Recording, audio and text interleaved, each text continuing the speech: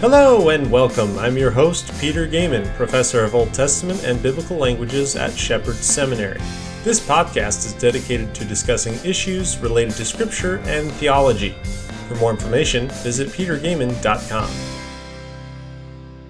And thanks for joining me. I am going to be talking today about Proverbs 22:6, whether that is a promise for parents or not, and I'm also going to be talking about Deuteronomy 22 and the laws about rape. So let's go ahead and get started. So I received this question a little while ago and thought it was worth putting on the podcast because it is definitely an issue that you're going to come up with just in Bible interpretation, and people are going to want to know how to think about these things. So in Proverbs 22:6, we read from the King James Version, "Train up a child in the way he should go, and when he is old, he will not depart from it." Now, there are other translations that talk about that. For example, the ESV says, "Train up a child in the way he should go, even when he is old, he will not depart from it." So there, it's pretty much the same thing, except for "even" is added to that. But the big question is this a promise for the parent? You know, if you train up a child in the way he will go, when he's old, he won't depart from it. You know, this has been used that way in the past, but I think it causes more problems than anything else, because parents get discouraged when their kids depart from the faith, or when their kids walk down a dark path for many years. Even they think that this is God reneging on his promise, as it were, and that's not at all what's happening here, I don't think. And I think there are a couple different ways that we should think about this. And the first thing to keep in mind about Proverbs in general are that Proverbs aren't promises. We are to view Proverbs not as a promise per se, but as a self-evident saying about how life normally works. There are plenty of Proverbs that have exceptions. For example, when you read Proverbs 21:17, it says that the one who loves pleasure will be a poor man. But I don't know about you, but I know plenty of people who love pleasure that actually are super rich. And so there are exceptions to what Proverbs, but the main point of Proverbs 21:17, which we would embrace gladly, is the fact that if you are controlled by pleasure, you end up being a servant of your desires instead of making your desires serve you, and therefore you end up with nothing, because even your money goes away to give yourself pleasure. You're in a constant pursuit of that, and the natural outcome of that would be that you no longer have money. So that makes sense that those who love pleasure will be poor people. However, there are exceptions to that. There are very rich people who love pleasure, and that doesn't invalidate the proverb. It just shows that, you know, there are plenty of exceptions to the Proverbs in general. Now, the other thing that we need to recognize with Proverbs 22:6 in particular is that this is probably a negative warning rather than a positive promise. So what do I mean by that? So when we think of the command, and it is a command here, to train up a child in the way that he should go, that phrase, the train up a child, that the word for that command is used elsewhere in Deuteronomy 20, verse 5, 1 Kings 8:63. In Deuteronomy 20, it's used to kind of dedicate a house, and in 1 Kings 8:63, it's used to dedicate the temple. So the idea probably, if we're thinking about it, is some kind of initiation, some kind of teaching. The translation of "train up a child," I don't think that's bad at all. I think that works fine. The idea is that you're initializing the child. You're giving him instruction at the early stages, as it were. Now, that's not really debated. I don't think there's much more that can be gleaned from that word, but the controversial part of that phrase is "in the way he should go." And there are a lot of translations that use this kind of language. But in Hebrew, the phrase is literally his way. It doesn't have anything about whether or not he should go that way or not. It's a direct reference to his way. Now, the important question when we're thinking about, well, what is his way, is what kind of way does the youth follow? In other words, what is it that the youth pursues? So if we look at what Proverbs has to say about that, we see right away, even in a couple verses later in Proverbs 22, in verse 15, it says that we see foolishness that is bound up in the heart of the youth, in the child. Same word there. And only discipline can drive it from him, Proverbs 22:15. The next chapter talks about how parents need to pursue discipline with their children because they need it. Same word for children, their youth. Proverbs 23:13. In fact, if we examine the 6 other uses besides Proverbs 22:6 of the word for youth or child, which is na'ar in Hebrew, if we look at those in Hebrews, if we look at that in Proverbs, we see Proverbs 1:4, 7:7, 20:11, 22:15, 23:13, and 29:15. It doesn't speak favorably of the moral disposition or tendencies of youth. In fact, they are challenged, they are spoken of negatively. And so when we keep this in mind, if we're talking about his way, if we're training a child in his way, that's probably not a good thing. In fact, it probably refers to a sinful disposition. So if that's the case, then this particular proverb functions as a warning, and definitely not a promise, but a warning, a negative example, that if parents train up a child to embrace his own sinful ways, then apart from God's exceptional grace, that child will embrace that lifestyle throughout his life. So I'd probably translate the verse something like this: train up a child in accordance with his own way, and there we understand it to be sinful, with his own sinful way, and even when he is old, he will not turn from it.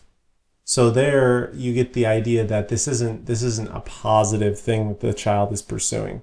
Now, just by a note of application, the main message of the proverb is clear, whether it's positive or negative. It's talking about the importance of parenting, the importance of discipline, the importance of being involved with the child, and also stressing the fact that children do have the tendency to hold to the patterns that they learn in their youth. That's why the time of youth is so important, the time of childhood, because you really, I remember what one person told me one time is that you are in the time of your life where who you will be, you are now becoming. And that remains true for everybody, just because we're always growing, always changing, always developing, but so much more during the time of youth. And so whether or not we view this as positive or negative, it is stressing the importance of parenting and also just the tendency of children to hold to the patterns of their youth. But whether it's negative or positive, we need to remember that Proverbs are not meant to be promises. And so we need to be careful about throwing out the baby with the bathwater, as it were, when a child doesn't follow the instruction they got when they were young. And sometimes that's great because they received terrible instruction, and sometimes it's a sad thing because they received great instruction and they turned from that when they got older. So I hope that that's helpful to you. Proverbs 22:6, train up a child in his own way, and when he is old, he will not turn from it. Okay, second question that I wanted to address today, changing gears here a little bit, is talking about Deuteronomy 22 and the idea that a woman must marry her rapist under Old Testament law. This is definitely a different kind of discussion than what we just talked about, but it's important because critics of the Bible often will point to Deuteronomy 22, 28, and 29 as evidence that the Bible is out of touch. It's completely demeaning to women because the Bible commands a woman who is raped to marry her rapist. And how could a loving God ever do that? Well, I don't think that's the entire story. That's a very simplistic understanding of what's going on here. So I wanted to just briefly talk about what's going on in the Old Testament law here in Deuteronomy 22. Let me read it from the NASB.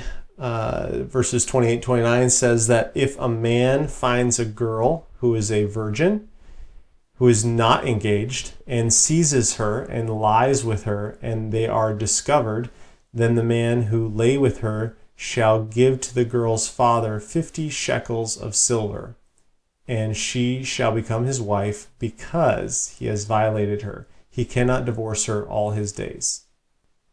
All right, so with that in mind, what is this passage talking about? Does this teach that a girl who is raped must marry her rapist? Well, we need to examine the context of this law, and there are a couple things that stand out, two in particular. First, this law is casuistic. So there are two kinds of laws in the Bible as far as the way laws function. And apodictic laws state general principles. For example, the Ten Commandments are the most common example of the apodictic laws. They say, you shall not murder, or you shall not steal. Well, that's giving a general prohibition. A casuistic law, on the other hand, gives a concrete case, a specific example from which you have to draw principles. So an apodictic law just gives the principle, and then you have to apply that to certain cases. But a case law or a casuistic law is one where you draw the principle from the law itself. And so there, in other words, just because a casuistic law is given, you need to be smart to draw the principle from that law. And there's a way that we can do that. And in fact, soon on this podcast, we'll have to go through the view of law and how we can understand the law. That'll be important. But as it is right now, you can understand this with the general idea of apodictic laws and casuistic. So it's also important to understand, though, that casuistic laws are not intended to be ultimate. You can't think of them as the ultimate standard. Rather, we need to think of them as a template by which the judges and elders and the leaders of Israel evaluate situations. I'll give you an easy example, which I commonly use in my classes and everything like that. Exodus 22:1. Exodus 22:1 describes a situation where a thief steals an ox or a sheep. Now, if that occurs, Exodus 22:1 is very clear that there needs to be restitution. But, obviously, we think about this, does the law in Exodus 22:1 exempt thieves who steal other animals? I mean, Exodus 22:1 only refers to ox and sheep. So, if your neighbor Larry steals, your pet chickens, well, that's fine because those weren't covered by the law. Now, obviously not. The laws aren't meant to be exhaustive in the sense that they cover every single condition. In fact, that's one area where, at least in the United States, we kind of struggle because we're used to our laws just being completely ridiculous, and we're trying to cover every single possible situation with the laws. Well, in the ancient Near East, and especially in biblical law, that's not the case. They didn't trip over themselves trying to make a law for every situation. Rather, the laws were meant to be a template or a guide. And certainly not every situation is mentioned in Scripture. However, you can use that template as an interpretive framework to help guide through the situations you do come into play. So with that in mind, first thing we need to understand is this law about rape must be interpreted as that guideline, as that template. So there will be other factors involved with that. So second thing we need to understand, apart from just that general context of the law being casuistic, is also just the major context of Deuteronomy 22:13 through 30. Now, all these laws in 22:13 through 30 are one section governing sexual behavior. In fact, it breaks up into four major parts. In verses 13 through 21, you have the section that deals with an accusation that a girl has had sex before marriage. So that comes about when the husband accuses her of, hey, she wasn't a virgin when we got married, what happened, right? So that's the first section that deals there. Second section in verse 22 deals with adultery. Third section in verses 23 through 27 deals with two possible scenarios of rape of a betrothed virgin. So in other words, this is the rape of somebody who is betrothed to somebody else. Okay? So what happens in that situation? That's in verses 23 through 27. Now the final section, 28 through 29, which we just read, is the fourth and final. It deals with the rape of an unbetrothed virgin. So these aren't separate sections that don't interrelate at all. Rather, they are meant to be viewed as one whole progress. In fact, the third scenario, the third section, gives us some really important context for what's going on here. In this scenario, if we examine this, the man is always put to death for his transgression. So, for example, in verses 24 and 25, I'll start 23 with context. If there is a girl who is a virgin engaged to a man and another man finds her in the city and lies with her, verse 24 says, then you shall bring them both out to the gate and of that city, and you shall stone them to death. The girl, because she did not cry out in the city, and the man, because he has violated his neighbor's wife. Thus you shall purge the evil from among you. Now, that verse requires a little extra comment as well, because the assumption is that the girl, because she was in the middle of the city and obviously there's a lot of people around and everything, she is complicit in this. It's not just rape per se. She's complicit in this. Now you say, well, what if he gagged her and she couldn't cry out or anything like that?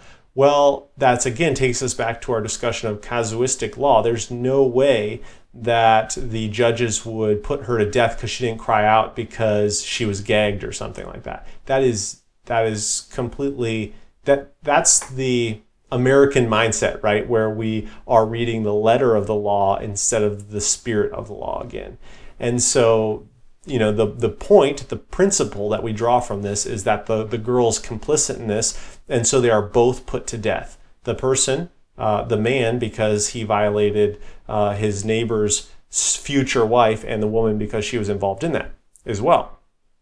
But notice verse 25. If in the field the man finds a girl who is engaged or betrothed, and the man forces her and lies with her, then only the man who lies with her shall die. So in other words, because in the field it's assumed that it wasn't consensual, it's assumed that she's fighting, she's putting it, but nobody can hear her, and so it's assumed that only the man is culpable. But there again, it's important to understand that the man is the one who dies. Like there is, and I think that's really important, is that the rapist in this third scenario dies each time. Like it is a completely inhumane, terrible crime against God's creation to rape somebody. And so the Bible's very clear that the penalty for that ought to be death.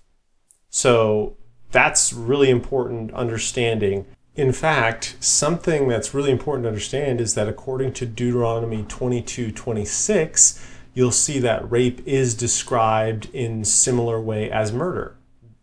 And murder, obviously, a man must be put to death because he's taking the life of another.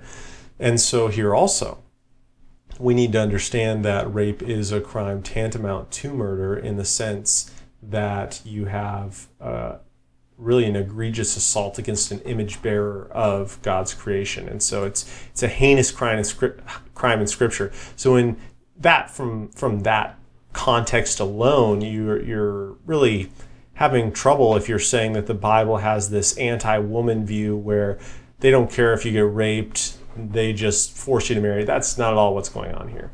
But we do need to talk about the fourth scenario as well, because what we need to note about this section, this fourth section on the sexual transgressions here, is the major detail, which is different from the third, that this girl is not betrothed. In other words, she does not have a husband to take care of her. Now, this is important because in these ancient societies, economic security is largely dependent upon marriage. So a girl who was not a virgin would have a difficult time marrying in the future. Thus, see the first scenario in these laws, because that was the expectation.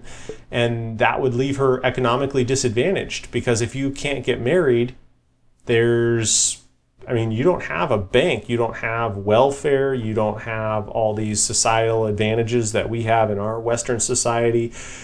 You basically have an agricultural society, and if you don't have a means to be taken care of in that society, you are disadvantaged. So this economic factor is actually, I think, really undervalued, but needs to be recognized here in this passage, is that this law is targeting the benefit of the woman. The law mandates that the man be allowed to live, even though he should deserve death, right? We saw that very clearly in the previous passage, but he's allowed to live so that he can marry and economically provide for the girl who would otherwise be deprived of a future. That's really important to understand.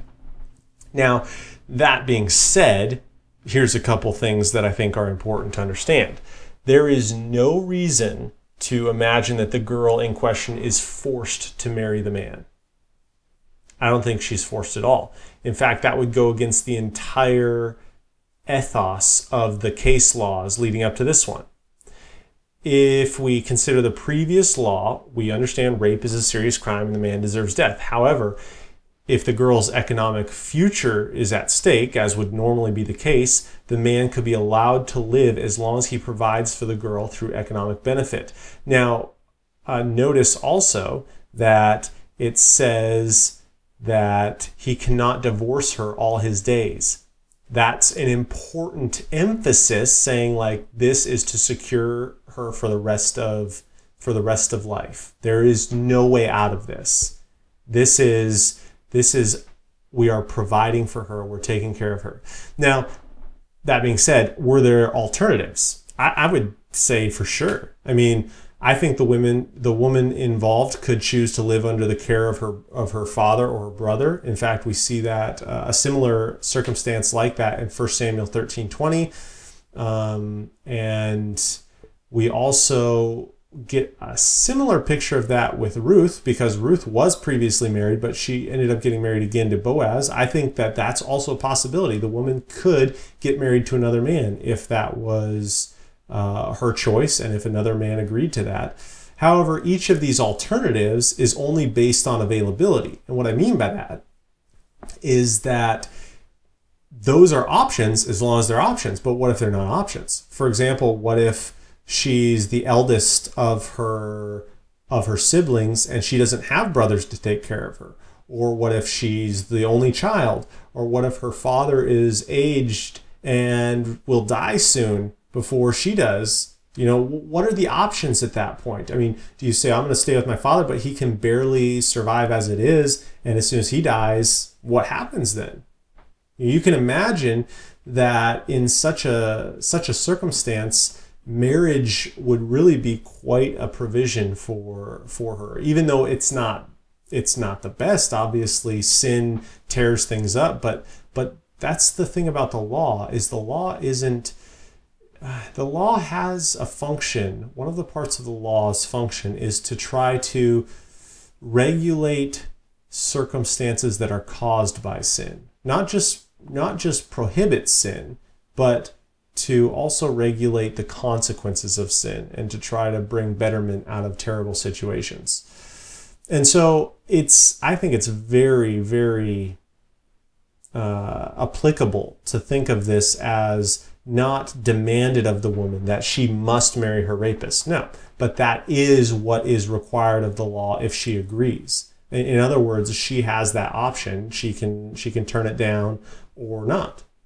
So in any case, I think it's really inaccurate to claim that this law forces a girl to marry her rapist and that the law has a picture of the negative value of women and things like that. I don't think that's what's going on here at all. But I think that a holistic interpretation of the law, looking at it in its full section, these 4 sections, gives a good context. Also, understanding that this is a casuistic law is really important. Understanding that the principle behind it is to take care of the woman, not to punish her. I mean, that would go completely against what this law is trying to do.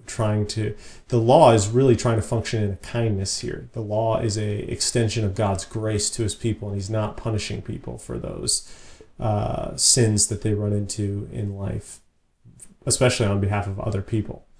So with that in mind, I hope you enjoyed this episode looking through Proverbs 22:6 and Deuteronomy 22:28 and 29. As always, I'd love to hear from you. If you want to shoot me any comments or questions, my email is peter@petergaiman.com. Love to hear from you. And if you want any other information on me, you can look that up on my website, www.petergaiman.com. And if you want more information on Shepherd's Seminary, you can look at shepherds.edu. Until next time, we'll see you later.